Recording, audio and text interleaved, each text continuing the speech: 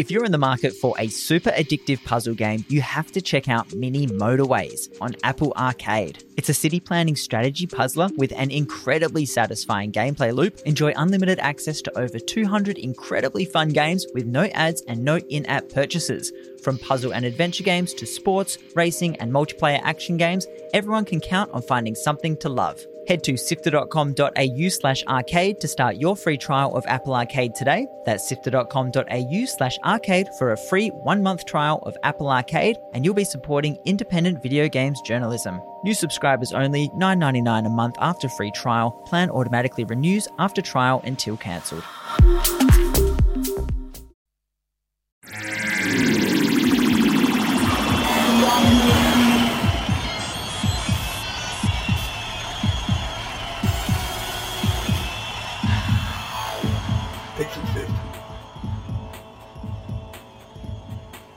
Hello and welcome to episode 38 of Pixel Sift. My name is Gianni, and as usual, I'm joined by my co-hosts Mitch and Scott.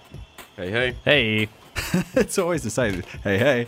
Just jump into it. On the line today, joining us over Skype, we've got John Kane. He's developer of Killing Time at Light Speed, a narrative adventure that came out yesterday. John, thanks for joining us today. Hey, thanks for having me. Very welcome to have you, and we'll have a good chat about your game and some of the other topics that we've been discussing today. Yeah, so we're also talking the way we play games is also changing, and the way we play and where we play those games is very different to what we may be used to. Today, talking spaces of play and what it means when discussing playing games and designing them. Yeah. Scott. Yes, we told you we'd be following up on this story as it progressed, and it looks like the Counter-Strike Go gambling controversy has reared its ugly head again this week with some prominent YouTubers doing some ethically shady stuff. That's right. That's what we've got on the lineup today. Let's jump into our first topic. Pixel Sift. Pixel Sift? No, seriously, Pixel Sift. No, seriously. Pixel Sift. So, as I just said, we have been covering the CSGO gambling issue for a while now, and more and more just keeps popping up about it. The most recent revelation has come via betting site CSGO Lotto and its owners Trevor Martin and Tom Castle, who, surprise, surprise, are also CSGO streamers. Now, this is fine on its own, but these guys have been making questionably and sketchy claims, all without divulging their huge clash of invested interest in the money-making sites themselves. Which obviously brings up huge conflict of interest cases. Yeah, they've got videos out there, well, they did have at least, where they said you can make tens of thousands of dollars in 15 minutes by just going to this website, and the website being one that they own. Yeah. These are not sort of small-time streamers as well. These are people who've got, upwards of millions of subscribers, very big people within the sort of Counter-Strike Go network. Yeah, the betting and the gambling aspects of Counter-Strike Go seems to be something that we tend to be talking about a little bit about.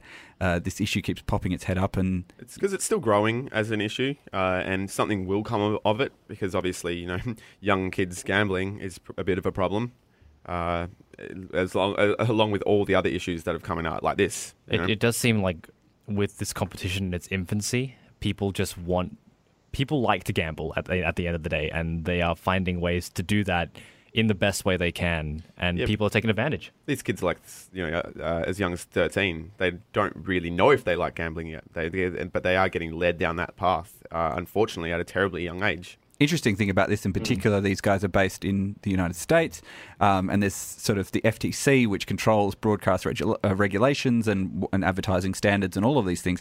There's regulations in place which basically say you have to disclose whether or not you are an owner of any particular advertisement and things like that, especially when it comes to things like gambling as well.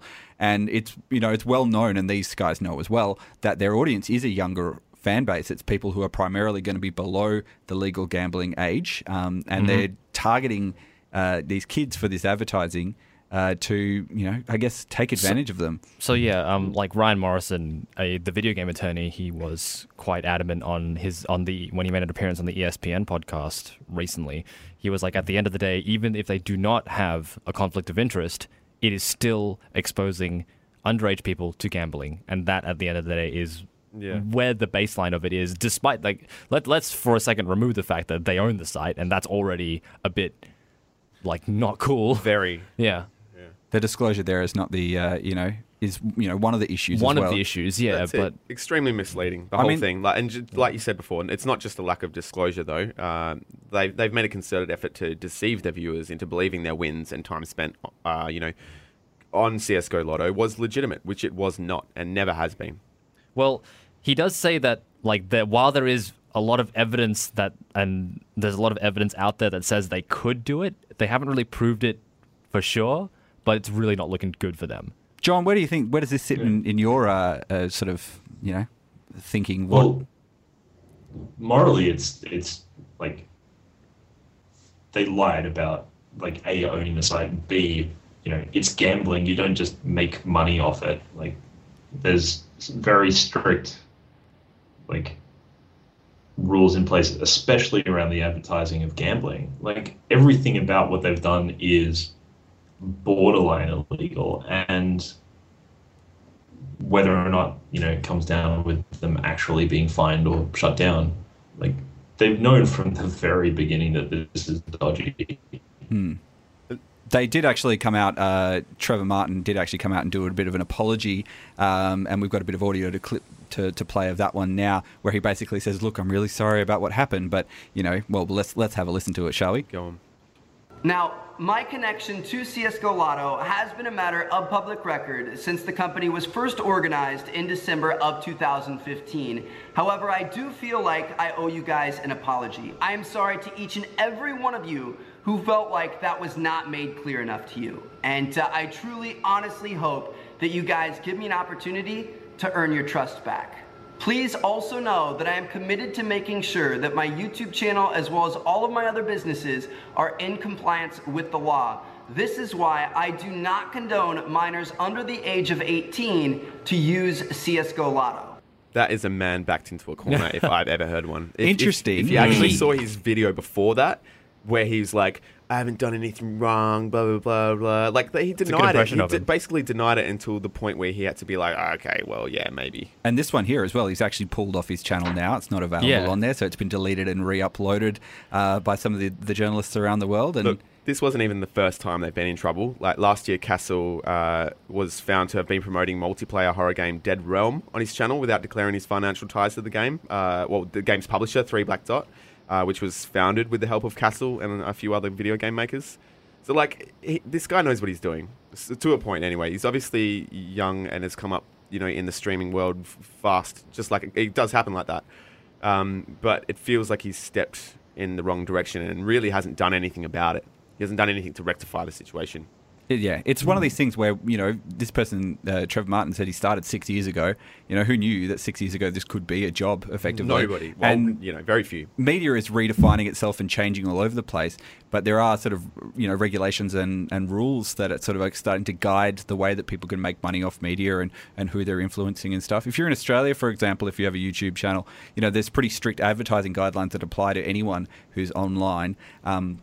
Especially with this thing called native marketing or native advertising, which is basically they haven't properly declared it. If you're doing any of this sort of native advertising, you have to sort of provide customers with a prominently sort of visible cues to show that it is an ad, with logos and branding and acknowledge it and stuff. Very similar to what happens on community radio. They say that there's this is a community sponsorship and all of this sort of thing. There just needs to be transparency, I think, and he has not had that. And I think the big factor as well, if for example, if Trevor Martin was in Australia, there are big restrictions that are done by the Australian Association of National Advertisers, which means that, and which is a voluntary code, but the Australian Communications and Media Authority has enforces that voluntary code for people who are advertising.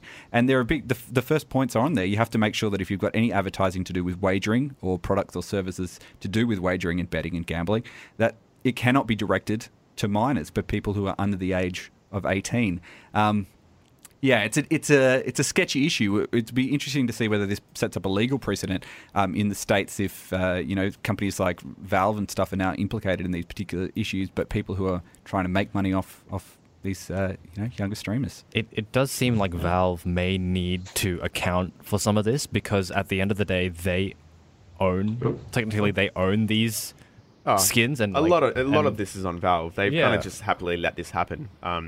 Actually, for a brief period, users clicking through to the CS:GO Lotto from Steam were shown a warning that the site may engage in phishing, scamming, spamming, malware, and crap. However, Valve removed that warning completely. Yeah, and it's I guess once you take away that element, and we talked about this, Darcy Smith, who was at League of Geeks, talked a bit about this with the Twitch bits as well last week, was that you're taking away that element of it actually being real money when it becomes like a skin, and it becomes easy for people to lose a lot of money, and who obviously don't have the maturity to kind of deal with it. So yeah, look, we said it's last time. It's obviously something we're going to come back to because it will happen again in a different aspect. But now let's jump into our next topic and have a chat to John all about his brand new game. Visit us on pixelsift.com.au. So John, Kane is a developer from the just-released Killing Time at Lightspeed, which is a narrative adventure that exists on a futuristic but very familiar social media world. Now, John, can you tell me a little bit about your newly released game and what were some of the inspirations behind making it? Sure. So in 2014, there was a game jam organised by Zoe Quinn called the Anthologjam, and in the lead up to that was when the Ferguson riots were happening in the States, and all of the news unfolding on that was happening through Twitter, and I was just sort of watching just huge amounts of people being hurt and upset and unable to do anything because I'm halfway around the world in Australia. And so the Anthologjam pops up, and they're sort of wanting people to pitch ideas about, science fiction. And so I came up with this idea of, well, like, how can you explain that feeling of empathy but not being able to do anything about it? And yeah, I came up with the idea of that sort of time dilation effect where, if even saying something to a person, like, it's not going to get there for 6 months. Everything that you say or do is like, it's already too late. There's also, I guess there's also a factor of that even happening in social media these days. We often see this thing that where posts pop up again after many years and people jump in thinking it's new news or a new post or a new update, and people comment on that, and there's this weird sort of, time dilation. It happened to me just the other day. I saw a post of new Rick and Morty coming out, but it was season 2. It was from like last year. Like, damn. What do you think it is about this? Sorry, go on. Probably get this.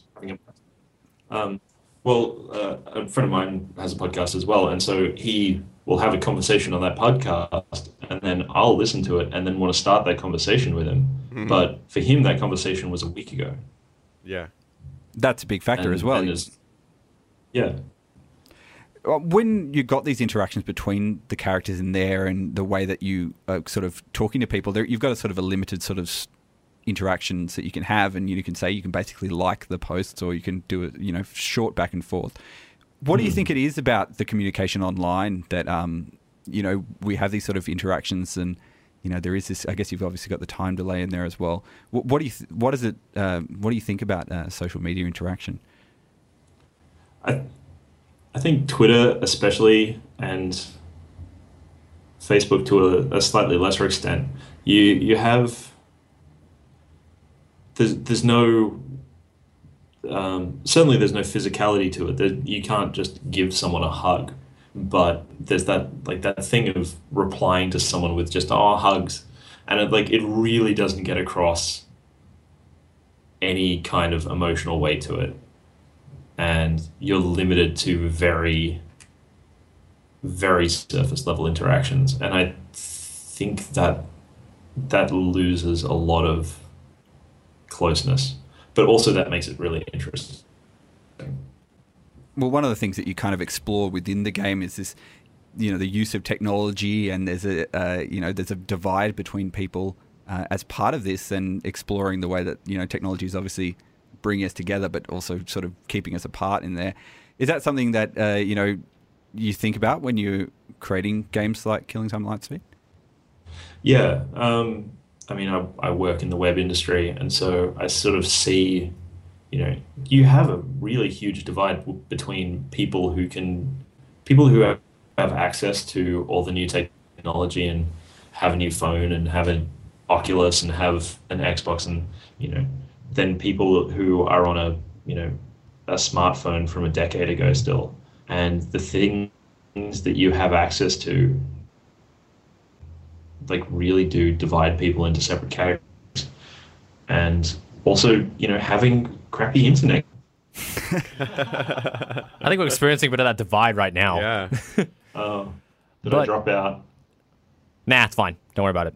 Okay. Yeah, but I think the feeling of helplessness is really what got me. Like, it got a real visceral reaction out of me. Like, I just thought, like, these people are experiencing something back where I came from as the character, and you literally can do nothing. And I guess, how did you write those particular scenarios? Well, I mean, a lot of it is just things that have happened in, my day-to-day life, communicating with friends overseas.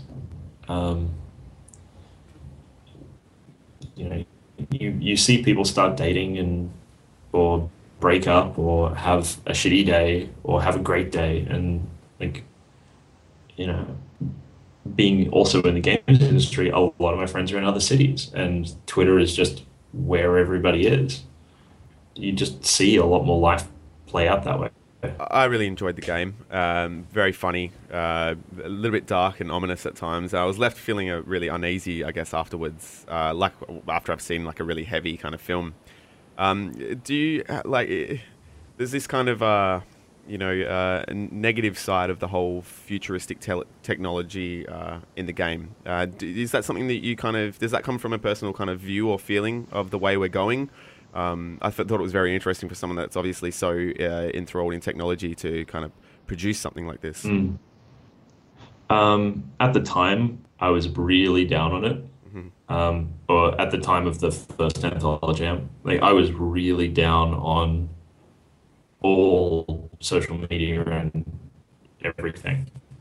I think Twitter has a long way to go, especially in sort of handling people who are abusive. And I mean, same with Facebook.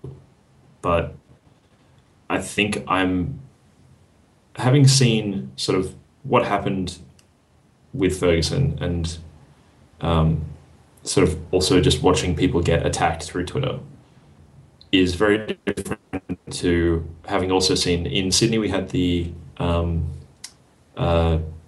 gunman who took hostages in the Link Cafe, and a lot of the CBD was evacuated. And seeing how that played out on Twitter actually was sort of the reverse, because on that day, like, it was chaos. No one knew if trains were safe. No one knew if the Harbour Bridge was safe, and people were just sort of volunteering their cars. Like, if you need to get a lift out of the city, come here and I'll take you home. And seeing that play out and seeing actually what can happen when people are in a position to help through social media gave me a lot more hope about it. And I think the new version of the game is a lot more positive than the original. I think that's one of the things, I guess, when you're observing in the game these events as they're happening, you do see, the light and shade of social interactions. A lot of the negative focus is obviously when people are getting, barraged by people internationally. Yeah. We see there's quite a few stories of that happening in Australia. But then you do obviously see these elements of humanity where people are actually coming together and joining up and following this sort of thread. So yeah, it's a very fascinating game. You can pick it up on Steam now. Yep. Just came out yesterday. So if you get a chance to have a look at that, try it out. Dude, loved it. Super relatable and realistic. I think that's why I was so involved in it. Like, and it affected me. Not in a bad way, but like it left me feeling questionable, I guess. It's interesting. You look at the videos of it and you think, oh, this just looks a bit like, jumping on the internet, but it's amazing how quickly you're just reels so you in, quickly engrossed in the experience. And I love the game as well, like in the way that you can basically play it however you want, and you could really stretch it out to be a really long game or quite a short game, depending on how involved you want it to be. Yeah, how much you investigate the news articles, and it's like, so there's a lot of non-critical path reading in the game, like all the news articles and stuff. So yeah, how much you dig into it is totally up to you as a player. Yeah. Sorry, the mic dropped out for a second before I jumped in. Technology can sometimes bring you together, but sometimes it can drop out and then you lose 30 seconds of audio. Hey, he's still here. He's here. So let's just jump into our next topic now. Pixel Sieve! It's not Pixel Sieve, it's Pixel Sift. Pixel Sieve! All right, so yeah, video games have the ability to place the player in worlds far removed from the reality. These worlds can leave us with just as much of an impact as the player as any other gameplay element. I'm having a good time today. Yeah, I've had a good one today. But we're not only transported to other worlds in game, we can also now take our games to different parts of the world and other environments. We're talking about, of course, all sorts of new games, like the recently released Pokemon Go incorporating It's kind of snuck under augmented reality. Snuck under the radar there. Did it? It's a 'Cause bit of a all sleeper over hit my for old Facebook. Pokemon Go. I don't know, social networking has been telling me all about it. Yeah. So, All about it, yeah. Well, that's something, of course, is, we talk about this technology that allows people to play this game, but of course it's something that is reliant on you having, an up-to-date phone. And Yeah. there are people who out there who we all know, obviously, who are playing this game, but if you're not set up ready to go, then that's an experience that you are going to be kind of shut out from. Pokemon I believe no. all Samsung Galaxy S3 users can't download the app. Oh, really? Which isn't that Yeah. far away, Maybe it's you not. don't Yeah. have It's a good phone. huge amount of cash. But yeah, this is an experience that obviously people are having this, huge shared experience of running out there and hopefully not running into traffic. But I'm sure that's going to be the next story that we do is people not paying attention to the thing, trying to catch a Zubat and getting into this experience. This is sort of something that we probably wouldn't usually have, much to say if we talked about this 10 years ago. Vast majority of people would have been playing games maybe on a Game Boy, if that's the most, portable thing you probably have, or on a console, sitting at a couch, or playing at a computer. And we've now got these sort of environments where you can, jump into a game world, say with something like an Oculus Rift or a Vive, but you can also then walk around in that world as well with the Vive, for example, where you can enjoy and experience 3D space as part of this game experience. I think, at the end of the day, I think people just want more ways to interact with the games they like, and whether that game comes out at you and like interacts with the real environment or you jump into it, I think people are just looking for more of that. Yeah, I'd like the idea of different formats of games, reaching different people, and like you said, some people are going to like the consoles, and some people are going to like the mobile games. Some people are going to like VR, but some people aren't.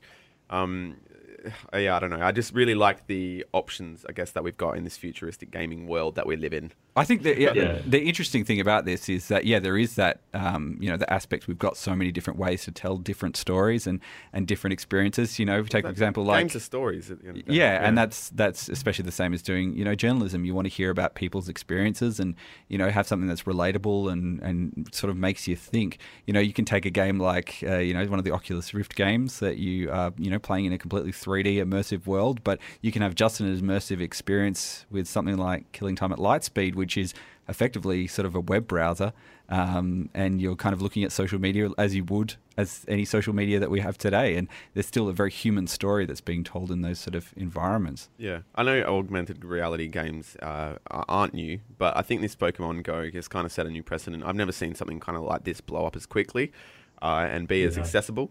And who knows if it's got the legs. Yeah, sorry, John, go for it. Sorry, I think the fact that it's Pokemon has like really just made it take off in the first day. There are different. I mean, like the Pokemon philosophy has always been bringing people together, and that's one of the reasons why Pokemon has never really been available. Well, the main Pokemon titles, anyway, have never really been available on console or any grounded hardware. It's because the Game Freak has come out on multiple occasions and said, "Look, these games are designed to bring people and make people interact with each other in real time," and they begrudgingly put internet capabilities in the games over the past couple of years. But at the end of the day, it's still they are on handheld systems, and this Pokemon Go is another example of it. But a lot of my favorite games at the moment, and I'm sure this is the same with everybody. Like I've got to the point now where I'm so involved in multiplayer, especially online games, that I almost can't disconnect anymore. And it's something about that social aspect. Not even if like a lot of obviously I've got my friends and my group of people that I kind of play with. But it's not even necessarily about that, the social aspect of knowing people directly. It's just the fact that you're out there with, just people in general. There's something good about that. And there's the factor as well that you're telling a story to people about your experience, and it is you're involved together in creating a story. Yeah, and sharing that with other people is really sort of fascinating. Of course, we talked about Pokemon being the sort of the key factor as to why this has sort of hit its apex at the moment, and it's only been out for a day, but it's kind of hit this point where it's really very popular. But the core concept of it was available in Niantic's previous game, which was Ingress, which was still, overlaying a game world across the real world and enjoying this sort of environment. So. Some kind of combination between all of the formats of games, I feel like it's going to bring some kind of new realm or idea of virtual reality mixed with augmented whatever. And I think we're going to see a whole new kind of revolution of types of games and meets. So let's say, I don't know if this will work for all you. Laser tag, I guess we'll call it. I was going to call it QZAR or something, but that we have locally here. A laser tag, yeah. Yeah, laser tag meets, VR type thing. I think that's the next one I want to see. I know it does exist, but not at the kind of accessible level that I'd like it to be. I think one of the things I want to see, have any of you guys played a game called Subterfuge or Neptune's Pride? No. Could you tell us a little bit about that one? Yeah, so they're games that play out in real time. I think Neptune's Pride can play out over a month at least. Neptune's Subterfuge is like limited to 2 weeks, but the entire game plays out in real time. So if you send, a submarine to attack one of your friends, that happens, 20 hours after you've made that command. I think games like that, where it's taking into account not just real world space, but time as well, that's where it's going to get really interesting. Yeah, that is really interesting, actually. Because, games are, especially at the moment, all about immersion. But where you're making a command, that's not going to happen until, real-time stuff, as if it would happen in real life. That's really amazing. It stretches it out to kind of be not just part of your life, but, actually a main focus of it almost. Well, think about this as well. You couldn't have a game like that where people are actually playing against each other over real time if we didn't have access to technology which allowed us to do that. It's not like you can play a game with your friend on the couch and then have a turn and come back in 20 hours time. That's probably not going to happen. So, games like this couldn't even exist if we didn't have this sort of, Correct me if I'm wrong. This happened in history. People used to play chess over mail. People used to do this? Yeah, they still do it. You can get the local rag around where the crosswords and stuff are. There's right. some kind of chess-related thing there where, they give you something to solve and you have to, write in to, try. I think I'm referring to, I know what you're talking about. Chessboard. Yeah. Actual games of chess. Yeah. What, mailing the chessboard? Or No, as in, it's mailing knight to your E5 moves. and things like that. Yeah. Yeah, there's that sort of thing is, I guess, very lo-fi multiplayer where you can have these experiences with people. And these things all started somewhere. Well, like we said earlier, and I've said 100 times, there is no original idea. It all's based on something else that you've heard or read somewhere, paraphrased. That's right. Now, look, that's all we've had time for today, basically. So thank you very much for joining us on this episode of Pixel Sift and sticking with some of the audio issues we've had. John, thank you. It's been a pleasure. We recommend everyone go and check out Killing Time at Lightspeed. We didn't get a chance to even talk about your Australian Game Developers Award winning Mallow Drops either, which is another interesting puzzle game that's coming out from Gritfish very soon. That's right. You can have me back on to talk about that one. Very happy to. We'll definitely have to take you up on the offer. Now, if you want to check out some more information, including links to all of those games and information, you can go to our website, which is www.pixelsift.com.au. And Scott, we're on social media, aren't we? Yeah. Find us at facebook.com/pixelsift, twitter.com/pixelsift, twitch.tv/pixelsift, and youtube.com/pixelsiftau. That's right. And Mitch, for previous episodes... Yeah, so you can go to our website to stream the episodes or subscribe to the podcast, either iTunes, Pocket Casts, or using the RSS link on our page. And yeah. If you're on video as well, if you're a video fiend, then you can check us out on YouTube as well. We're on Twitch as well. However you'd like to listen or view, all the things. We're all on there. Thank you again, John, for joining us for this episode of Pixel List. We'll have to get you definitely back on in a future episode. Awesome. Thanks for having me. No problem. Well, thank you very much. This has been episode 38 of Pixel Sift. We're out. See you, mate.